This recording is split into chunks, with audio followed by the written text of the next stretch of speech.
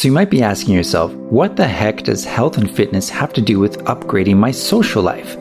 Well, let me ask you this question. Have you ever found yourself at the end of a workday with the choice of either staying home because you're running low on energy or going out to a social gathering? Your level of health and fitness directly affects your ability to upgrade your social life because you need energy for your social life. But that's really only one part of the picture, since as you know, maintaining health and fitness is not just about having a good amount of energy to socialize, it's about how you treat yourself, which directly affects your self-esteem. It's really about raising your standards about how you treat your body. People who treat their body well have more respect for themselves, which directly affects their level of self-love, and the result is that their emotional shield of self-esteem is very strong. So they are much less likely to be offended and less likely to be affected by rejection. People who don't treat their body well have less respect for themselves, which lowers their level of self-love, and the result is that their self-esteem is lower and their emotional shield is thinner or non-existent. So they are much more likely to be offended, to take things personally, and to be affected by rejection. So what does it mean to raise your standards for your health and fitness? Well, there are 5 simple questions that you can ask yourself. Number 1, how often do you exercise? If this question makes you feel at all uncomfortable, then you probably already know that there's room for improvement here.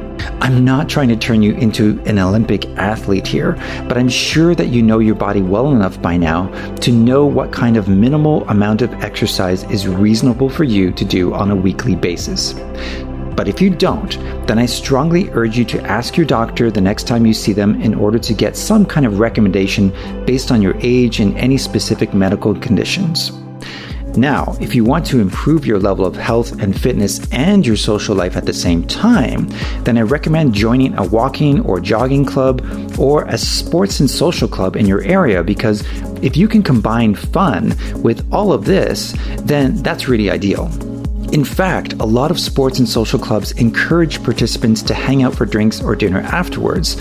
I myself was a member of a sports and social club for several years, and I met some really interesting people there. Okay, getting back to the 5 questions you need to ask yourself in order to raise your standards for your health and fitness. Number 2, what specific foods are you eating too much of? Again, you know the answer to this question. Perhaps you've got some guilty pleasures such as ice cream or cookies or potato chips. Don't get me wrong, I'm all for indulging in snacks since I really have a sweet tooth, but I also feel really great when I'm able to stop myself from eating too many snacks because I can honestly feel my self-love going down when I do that. I lose respect for myself at the expense of some delicious treat.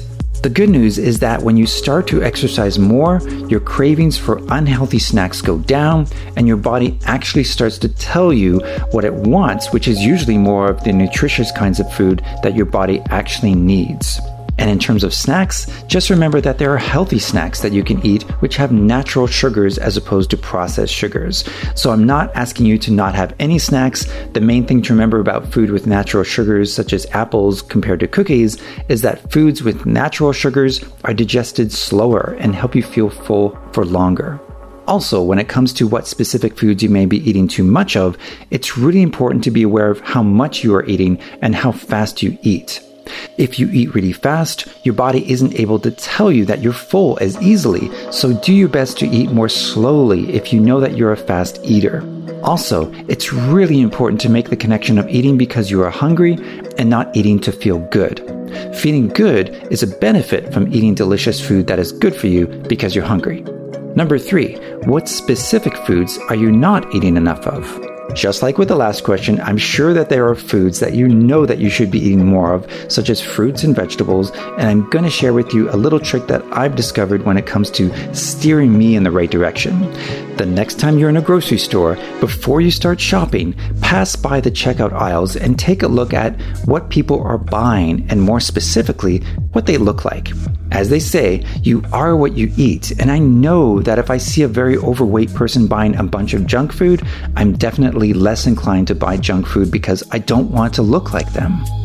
Number 4, do you have any health issues which you should see a doctor for?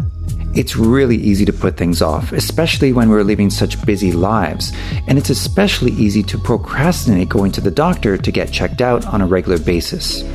My dad used to brag about not being sick very often, and that he hasn't been to a doctor in 15 years. He was so proud of himself to be able to say that.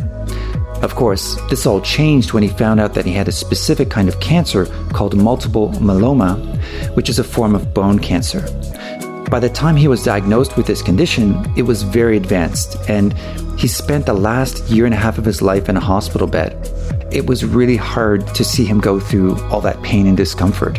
And the real tragedy was that if he had only been diagnosed earlier, he probably would have had a much better quality of life and live longer as a result. Maybe you've got some things that you're concerned with that you need to get checked out, but you're procrastinating about it. Either way, it's good to see a doctor on a regular basis, so if you're not doing this now, please do this. And lastly, number 5, do you visit your dentist at least once a year? As an entrepreneur, I know what it means to not be covered by medical insurance.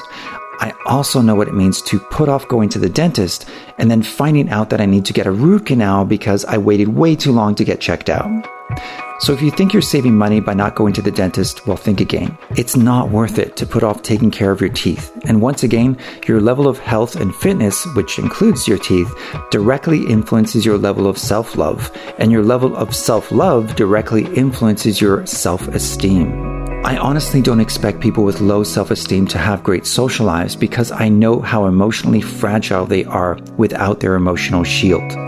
But I also know that anyone can improve their self-esteem, and improving your health and fitness is a great way to do that. Please see the worksheet associated with health and fitness, and please answer the questions associated with each category. In the next section, we're going to cover values and passions, which is my favorite section of the entire bootcamp. I'll see you in the next section.